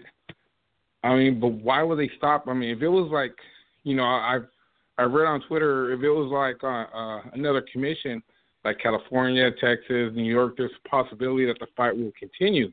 But in this case, I mean, why would their own team ask the commission to suspend their, you know, the other guy's fighter, and which most likely is going to cancel the fight? Is it because to show Canelo that he can't get away with it? Or is it because, you know, maybe it's a power move that they want to take over the Cinco de Mayo and maybe beat them on September 16th weekend and start taking over all the Mexican dates? I mean, you know, as a fan, you know, I just don't get it. It just seems like a lot of money to give up. Yeah, know? I mean, No, go ahead, Dave. I mean, the only ones that really know why they did it, obviously, it's going to be them. You know, they fell onto the strict liability. That's what they pressed for. You read on one article, Tom Lawfer and the integrity of the sport. So there's things thrown out there. They also understood, like when Jim was just on, the tickets weren't really moving until both men started trading shots at each other when the announcement was that, you know, what Canelo's tested for. So they might have just jumped the gun and said, okay, this is a dead deal now, you know, and rather than stalling, go ahead, Gabriel. They didn't let the process play out. Yeah, you're just right with me. Yeah. Yeah, rather than letting it drag out and see what happens, and they end up kind of shelving their own fighter, keeping them at bay. And I've said this on last week's show too, was that the one thing that, because some folks were like, well, you know, Triple G, you know, let him wait, let him, you know, fight is mandatory, and they didn't want him budge. They wanted to make sure that he fought on May 5th because that's what their fighter wanted, and I kind of agreed with it, because sometimes when you have a fighter that's been in training camp and his juices are all up and he's ready to go, when you drag it out another week or two or a month, the motivation, it becomes a kill buzz. He may not be the same guy. And right now he's got all this testosterone. He's pissed off. He's ready to go. And who's better to put in front of him is a guy that's willing to step in the ring with him. That's Martirosyan. So I go back again, the lawyer doing that, strict liability. hey, they didn't want to follow the due process. They jumped the gun and they said, let's just, put a hold on that and let's hope for September. And now, seeing the results from Canelo, guess what? They were kind of on the money about it, and it played out with a good gamble for them as well.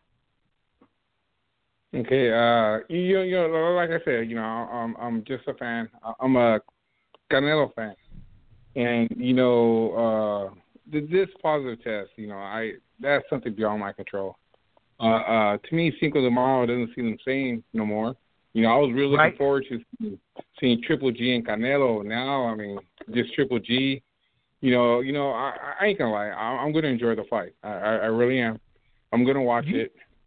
You know what's crazy is I'm a blue collar guy, and working at my lots, and the only time we really hear, like I hear Raza, Mexican fans talk about a fight is like Cinco de Mayo is the big thing. September's a big thing for them. And I'm out there, and a lot of the compadres out there are like, dude, so who's Triple G gonna fight? If Canelo's, and I was saying Martirosyan, and every one of them were like, who? Like, who? Oh man, like, who's that? And I had to kind of explain it to them, like, well, this is the deal, but they were just so like, they were like, we're gonna barbecue, we're gonna do this, and now, gee, man, son of a gun, and I was with them on that. I agree, and I hate to say this, man, but by them postponing the fight, I mean, saved me a lot of money. It really did. But I am gonna watch the fight. I mean, I don't even have HBO, but I'm probably gonna watch the fight. And I mean, it is what it is. That's the way I look at it. It is what it is. I'm gonna enjoy the fight. I hope it's a good fight. And I hope that guy gives Triple G a run for his money. It basically is what it is. Like I said last week, and I've told numerous people. I mean, Gabriel. I've talked to Gabriel about it. A few other folks off the air about it. Look, Martirosyan is a solid guy. Now, the layoff is obviously going to be very evident the night of May 5th. I expect the guy to win some early rounds from Triple G. And then once Triple G starts rolling, that's where we're going to find out if Martirosyan is just too small for the 160 division. The pitcher, I know some folks were like, those are pitchers maybe jumping the gun. You know what? With my own eyes, I looked at Martirosyan. I'm like, God, he looks really thin and really small. He looks like 154 to me. But layoff sometimes can be a great benefit. You preserve yourself. He's never been truly like beaten up. He's a good, solid fighter. He's been in there with some of the best fighters out there, as pointed out by Jim Boone. But this is going to be the best 160-pounder who is a volume puncher with some very hard shots. I'm not truly in the cheerleading section with the rest of the folks where like as soon as Triple G lands one big shot, it's going to be all over, because that theory has been kind of already thrown out the window. That was supposed to happen when Jacob stepped in there with them. It was supposed to happen with Lemieux. It was supposed to happen so-and-so. It just shows you that Triple G is not this monstrous puncher. He's this monstrous volume guy. He can land a lot of shots. Yeah. He's very precise. And that's going to be telling for Martirosyan, because Martirosyan face sometimes doesn't really hold up. He's been in some wars himself, But like I said, he hasn't just been truly beat up. Well, no. That's great. I'm not gonna lie. I'm gonna watch it. We're all gonna watch it, bro. We're all gonna watch it. Yeah, some of us not long, but we'll all watch it. Yeah. yeah. I'm gonna DVR. I'm not gonna lie to you. I'm gonna DVR it. The only fight that I didn't DVR, which I was planning to, is when I went to LA this past weekend to that America's Got Talent crap. They were telling us, hey, put your phones away, and I'm sitting there with my watching the fight. And I was like, hell no, I'm watching this fight. This is the fight I want to see. This fight. You know what I'm saying? I showed my true colors. I think I'm proud. I can sit there and proudly say I am a hardcore boxing fan. But with this one here, I'm gonna probably DVR it. Hey, I want to ask you. So, what do you guys think of that ESPN Plus app, or that ESPN Plus? Well, I got it, and you know what? Thank you, Amir Khan. For not even a minute, I didn't even get to enjoy this fucking ESPN Plus thing for a minute, man. You know what I mean? I'm sitting on a bus, bro. I'm sitting on a bus, and they're stalling to take us to wherever they were going to take us, the studio, right? I'm kicking back, and I'm there, and my wife's next to me, and I told her, you know what? I'm going to download that app. Screw it. I'm going to download the app, and I'm going to watch the fight. Download it, and then Amir's coming out. I'm like, all right, here we go. I'm in it. I'm ready. And boom, it's over. And I'm like, this gecko dude, son of a bitch. So, I couldn't give you an honest answer yet. Give me till when Horn and Pacquiao fight. Then I'll give you an honest answer next time. Yeah. I'm sorry, Gabe. No, I like Dave. I got to watch a few more fights, but it's probably years of being a deadline boxing writer where you got to get it in like an hour after the last bell. I love quick knockouts. It's short. You write it up fast and you send it off. So, and like I was like Dave, I was traveling, going to my wife sings in a group, and so I was going to go see them, and it was at a church, and then there I am with my phone, like just checking it out, seeing all the fights. I love the mobile apps, man. I'm all about it. HBO needs to get their act together because they're getting their teeth kicked in by Showtime and ESPN. Yep. Yeah, Absolutely. they are. I mean, in today's world, you got to keep up the Joneses. I mean, I just don't understand why they don't offer it. I mean, ESPN right now, I mean, my God, that ESPN 3 app, oh, shit, I love it. I can watch everything. I can literally watch everything from the minute the fighter leaves his house to the very end. I mean, I don't understand. The only ones that are not loving it is HBO at the moment, right? And our old ladies. They're not loving it. Sorry. Oh, yeah. Yeah. It is kind of funny. My wife keeps 45. telling me, put the phone away. Put the phone away. We're on vacation. Put the phone away. Yeah, you got a good point, man. I watch so much boxing now is because of ESPN, man. Yeah. My ladies are not liking it. It's kind of funny. I turned into my dad with the transistor radio in the pocket and the Rams game, in his earbud at church. Yeah. Trying to keep up with, do I stand or I sit? Do I kneel? Touchdown! Do I kneel? Jump up? Yay!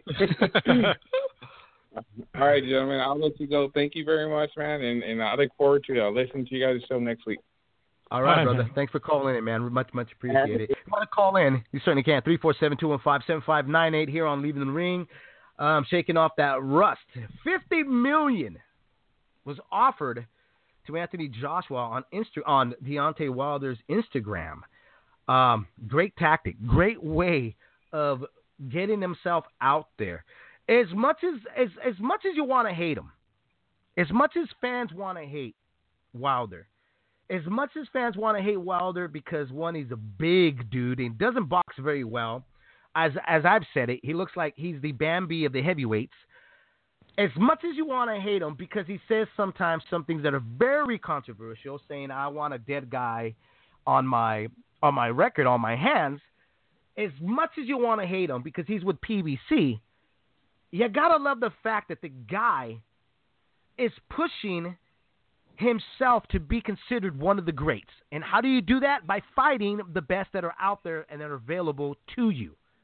So $50 million, whether it's just hey, notice me, look over here, woohoo, I don't really have it, but put all eyes on me was a great way of doing it because that's exactly what he's been doing, Gabriel, is putting himself on the map. Americans haven't took notice. Americans actually didn't, I would say 6 months ago, didn't even know they had an American heavyweight in their own backyard. The guy ended up on TMZ. Now people are taking notice that they have an American heavyweight by the name of Deontay Wilder who's got a massive, massive eraser in that right hand. Yeah, I think, Eddie Hearns responded. I guess the parties are meeting on Friday. Right. I guess in terms of the deal are that after a certain amount, after the gate reaches $100 million, then they split it 50-50. It's hard to say. Some people, there's a school of thought that says, they should do an interim fight and introduce Joshua to the U.S. market, that nobody over here really knows who he is, despite how well he does over there. Some people say that the fight has to be over there because it wouldn't make any more money, or it'd make the most money over there because of what Eddie Hearn and Anthony Joshua have built. They do fill up stadiums with these massive events. But as my good buddy John Novoselic pointed out, that Vlad and AJ did $11 million at the gate, which would make it like 19th in Vegas in terms of gates. I think a deal needs to be struck. I think it's an offer. It's a bold offer. Is it the last stop, or is it a take it or leave it? Probably not. That's not how you do business. But it definitely says, if, as Eddie Hearn says, let's see where the money comes from. If you've got this $50 million, who's putting it up? Is it legit? Let's see the contract. Is it secured? Right. Yeah, is it secured? That's fair. That's how it works. Yeah. But if it is, that's just a boss move. It is, and I think what people need to separate is that Anthony Joshua said, let's go, and had the emoji of fire right behind it, is that a fighter is a fighter, wants to fight. Hearns is his businessman. He's a businessman. He's got to get paid. He's not the one taking the other, but he's the one that's making the deals. He's putting up the contract. So obviously he's going to be in the way of things at the moment. So before anybody jumps out of their seats saying Wilder's bluffing, we don't really know yet. Kind of have to wait for it. That's also what you call a due process. And that's what I'm waiting for. I don't know about you, but I'm waiting for it. That bold statement of $50 million.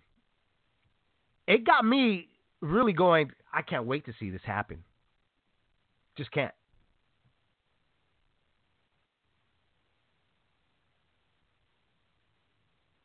Are you there, Gabriel? Oh, now that I'm I was talking to myself on mute. Now that I'm not a beat writer and not beholden to the deadline kind of mentality and the 24-hour news cycle mentality, let's be patient. Like with Canelo, like people, particularly because like Kurt said, very few guys, journalists have covered it more than I have. PEDs. I'm going to wait as long as I can and get as much information as I can so that what I say is correct, not just my feelings on the subject, or I'm doing the eye test, or I want to, not be politically correct and just, shrug off the duties of being media and being a journalist and just say what I really want to say. No, you got to let it play out. Let's see how the meeting goes on Friday. Eddie Hearn, who I really like, I love his candor. He said, he was quoted as saying, this is where the offer is clever. It's a 50-50 split against a guarantee of $50 million. So if the fight made $120 million, Wilder would get another $10 million, but it's not going to make that. What they've done here is they're banking on the fight could make $70 million, and he gets $20 million against the $12.5 that we offered him. So it's all just negotiations. Like we said with Lou, when it goes quiet, that's when we know real things are happening, and then it'll be announced. I hope it's sooner rather than later. Let's just do this thing. Yeah, I agree. I mean, the thing was before was allow them to grow, get better, but the confidence is not going to get any bigger. Both these guys believe that they can win. What they lack in skills, in mind, they're very strong. Let them go at it. Yeah, and let's see what's up. It could be the first of three. It doesn't have to happen all in a row. No. Let's see what's up. No. And so we'll move on. I mean, let's talk a little bit about Thurman. One time we always talk about Thurman. At one time, we wanted to see Thurman all the time. Now it's Thurman doesn't want to see himself, Gabriel. Yeah. Whatever happened to Keith Thurman, man?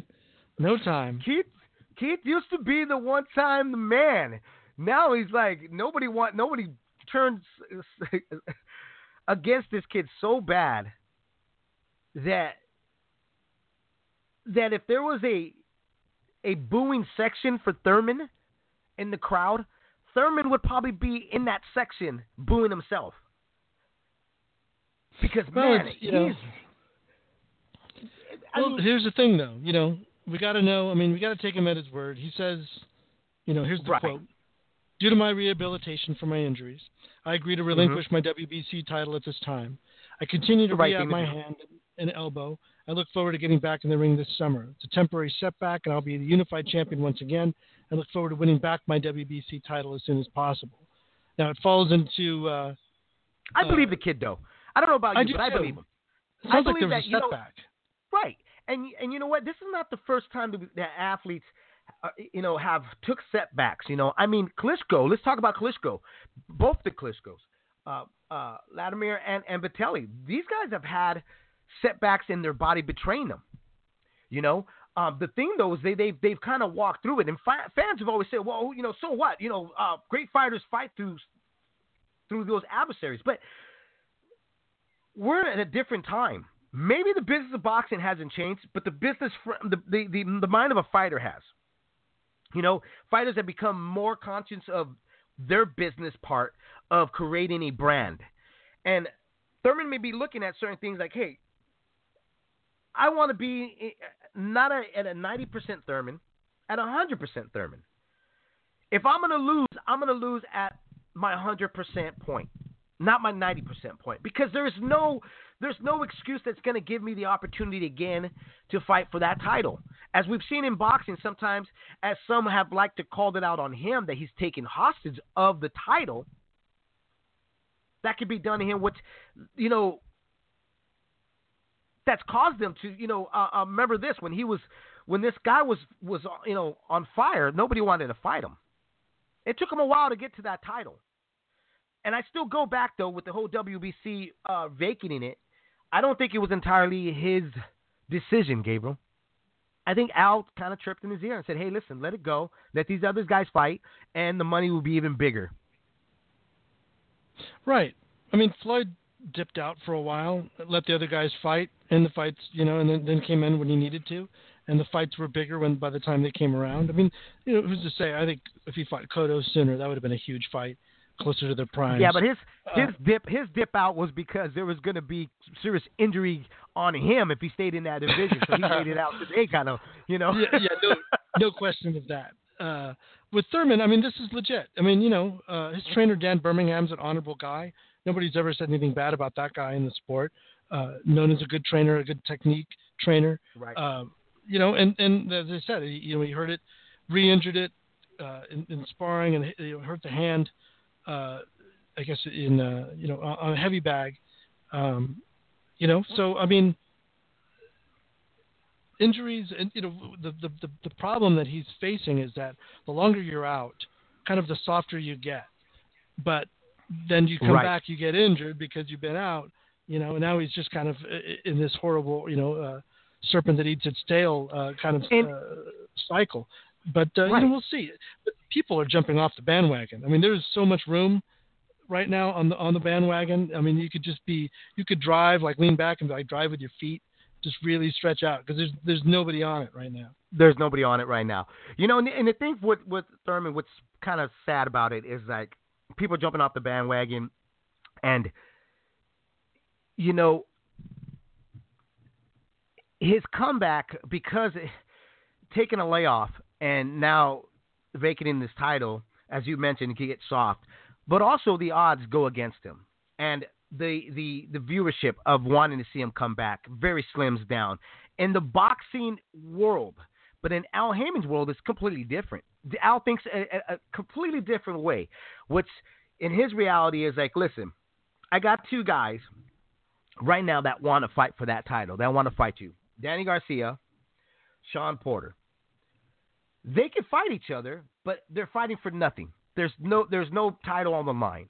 So that's a fight that's not going to make any sense, and it possibly won't. The networks, probably don't want it, or et cetera, et cetera. Whatever it is, that could be whatever case they can make. So he convinces Thurman, hey, let it go. Let these two guys fight, and I'll give you a little bit more when it comes to you getting another title shot against one of these guys. That could be one of the scenarios of what's happening here. Like I said, I truly believe his injuries. I truly believe that's why he's out. But I don't truly believe that he made this decision on his own with the WBC saying, hey, I'm going to vacate it, let it go, et cetera, et cetera, et cetera.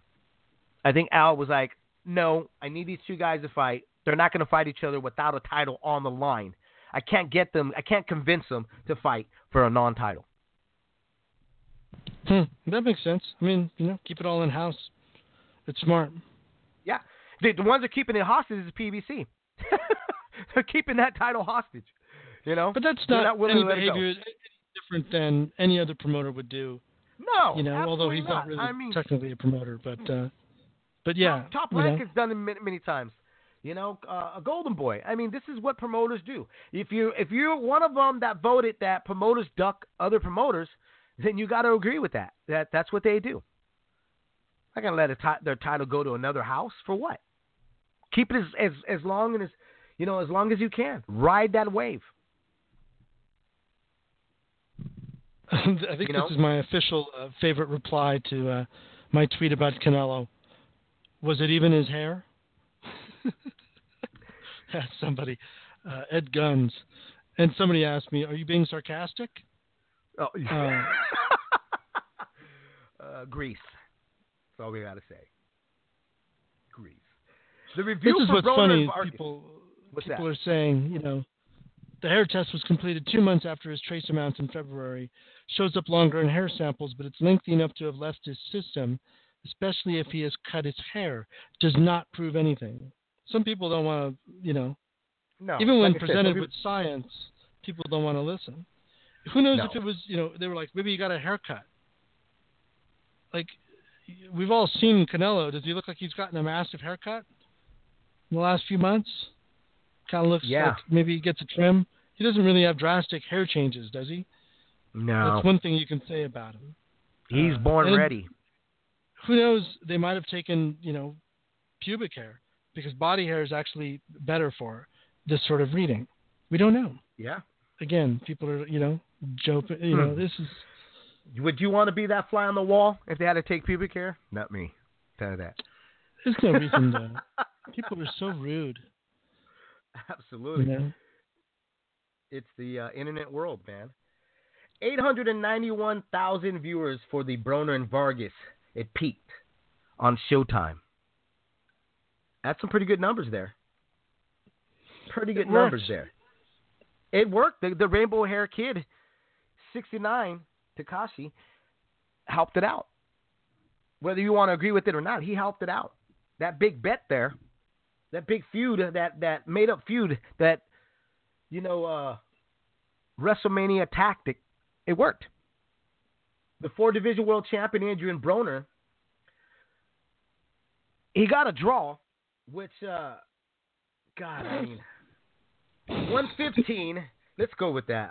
Let's talk about that. That's our next topic here. We got to talk about that. 115, 113 for Broner, 14-14 twice. That's what the judges agreed on after 12 rounds of boxing in Brooklyn Barclay. Okay.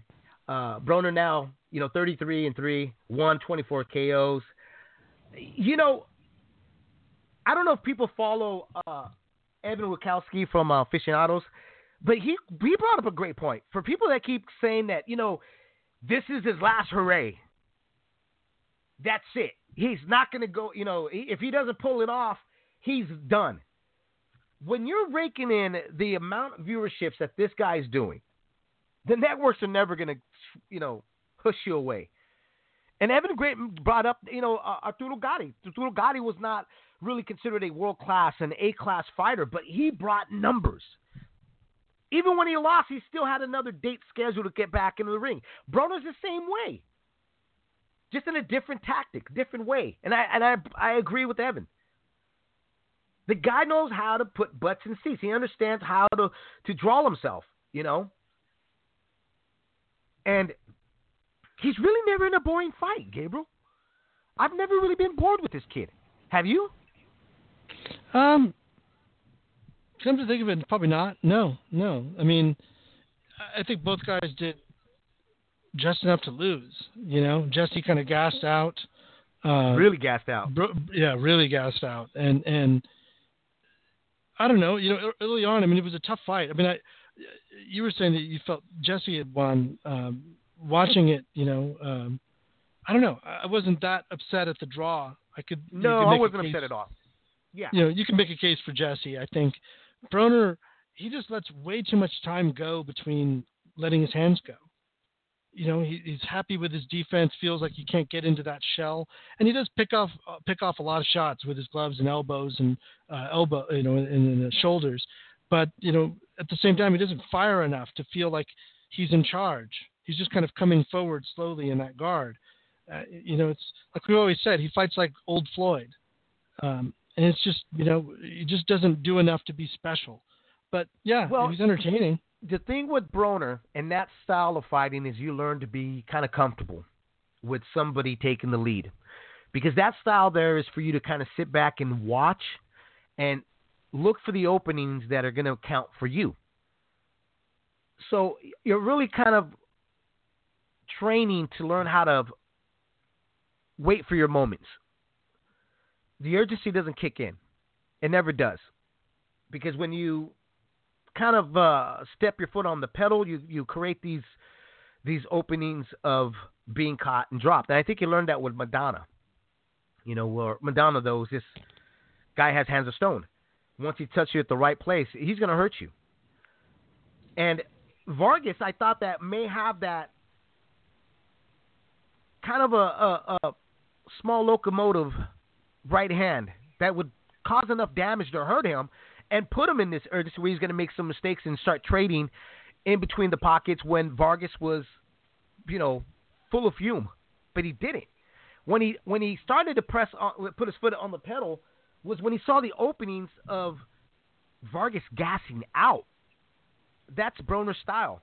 He kind of waits for you to, spend all your load, and then he starts inching his way into the fight, which hasn't cost him anything. I'm not calling him the problem anymore. This kid is the draw.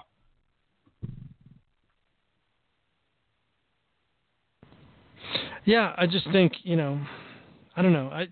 I wasn't that excited by the fight. I mean, it was all right. People were really kind of going crazy about it. What an effort. I thought Jesse went all in early on, but then, he just fell off the cliff. I was like, man, how could you be in this kind of shape and then just fall apart? And it's clear, I mean, his power didn't seem to be bothering Broner. He'd land shots and Broner would kind of keep coming. Broner would seem to me to land the heavier shots, but just not enough of them. It was kind of a frustrating fight. Unlike Hurd versus Lara, which they've, ordered a rematch for, I hope they don't order a rematch for this. I'm not necessarily that excited to see it again. I think we would just get the same fight again. I mean, the thing with Vargas is he gassed out. I agree with you. But he threw 839 punches in total. And he was, whereas, like you said, Broner wasn't throwing as much, but he was, 40% accurate with his power shots. So Vargas, I thought maybe when he started out fast, I think Vargas kind of knew that Broner is one of those guys that takes his time, looks for his shots. He's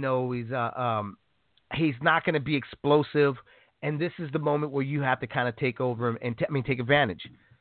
But he never paced himself. He threw a lot of unnecessary punches there, in my opinion, with Vargas.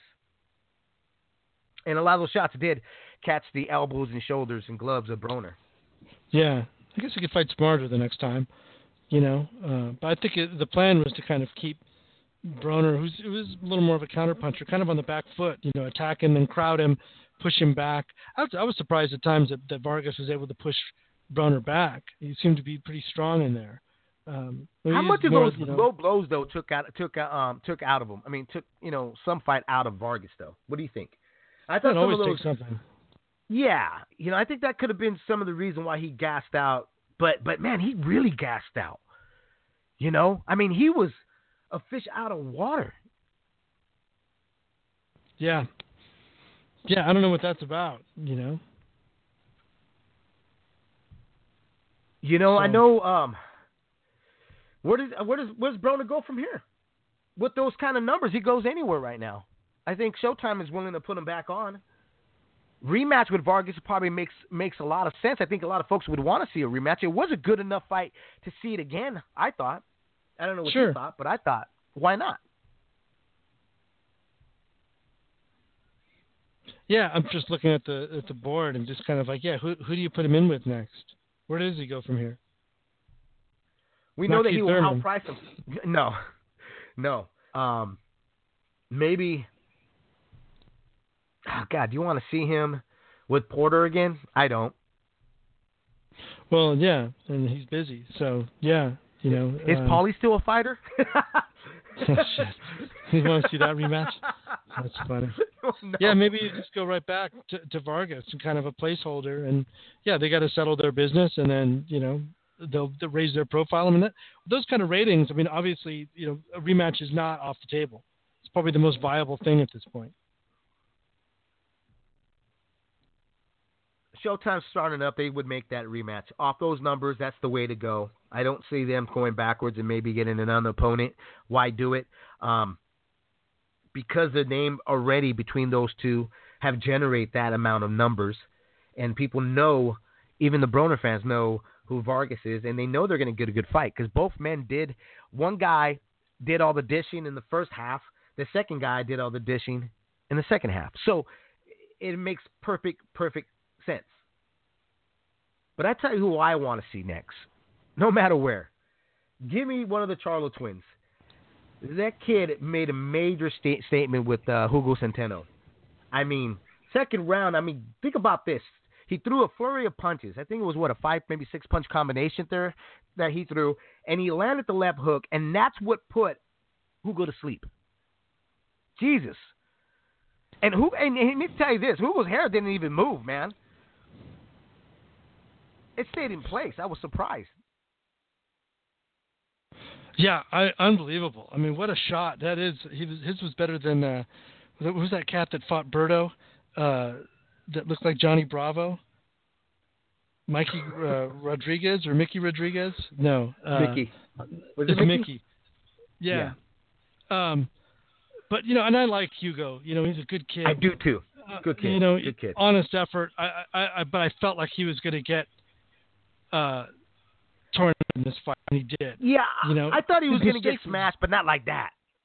Well, he stood still when he decided to trade with the guy. I mean, like, second round, you don't need to be getting your respect just yet. Maybe with single shots with the power puncher like Charlo, but back flat to the ropes. You're trading at an awkward angle. Like, he wasn't even at a good angle to be throwing his shots.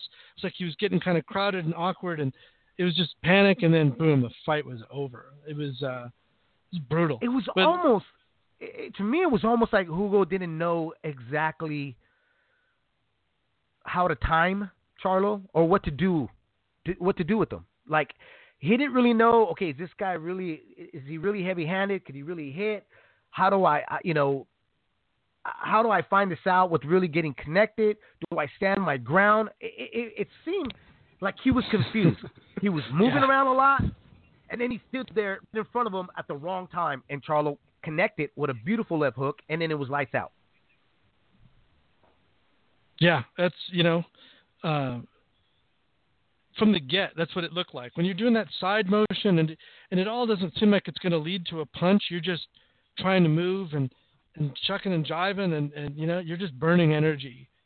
The Charlos their confidence, both of them, are at such a high right now. And they're doing what Tyson used to do. What Triple G was doing, I think maybe now that the bloom is off that rose a little bit, but that fear factor that they're already working on you, just thinking about having to face them and get hit by them, that starts to work on you. And you could see that in the game plan of Hugo. He's moving all over the place. He didn't look like he was comfortable just being himself. All of a sudden, this guy that people were talking about having knockout power, he wasn't fighting like a guy that had knockout power. No, and that's what the Charlo do to guy. Most exciting duo in the sport. Absolutely. And time is flying. We only got about 1 minute and 40 seconds here left on Leading the Ring. So obviously we didn't get to talk about everything we wanted to. So you got to bear with us, folks. We're still, shaking off the ring rust here and not keeping track of the time here. But,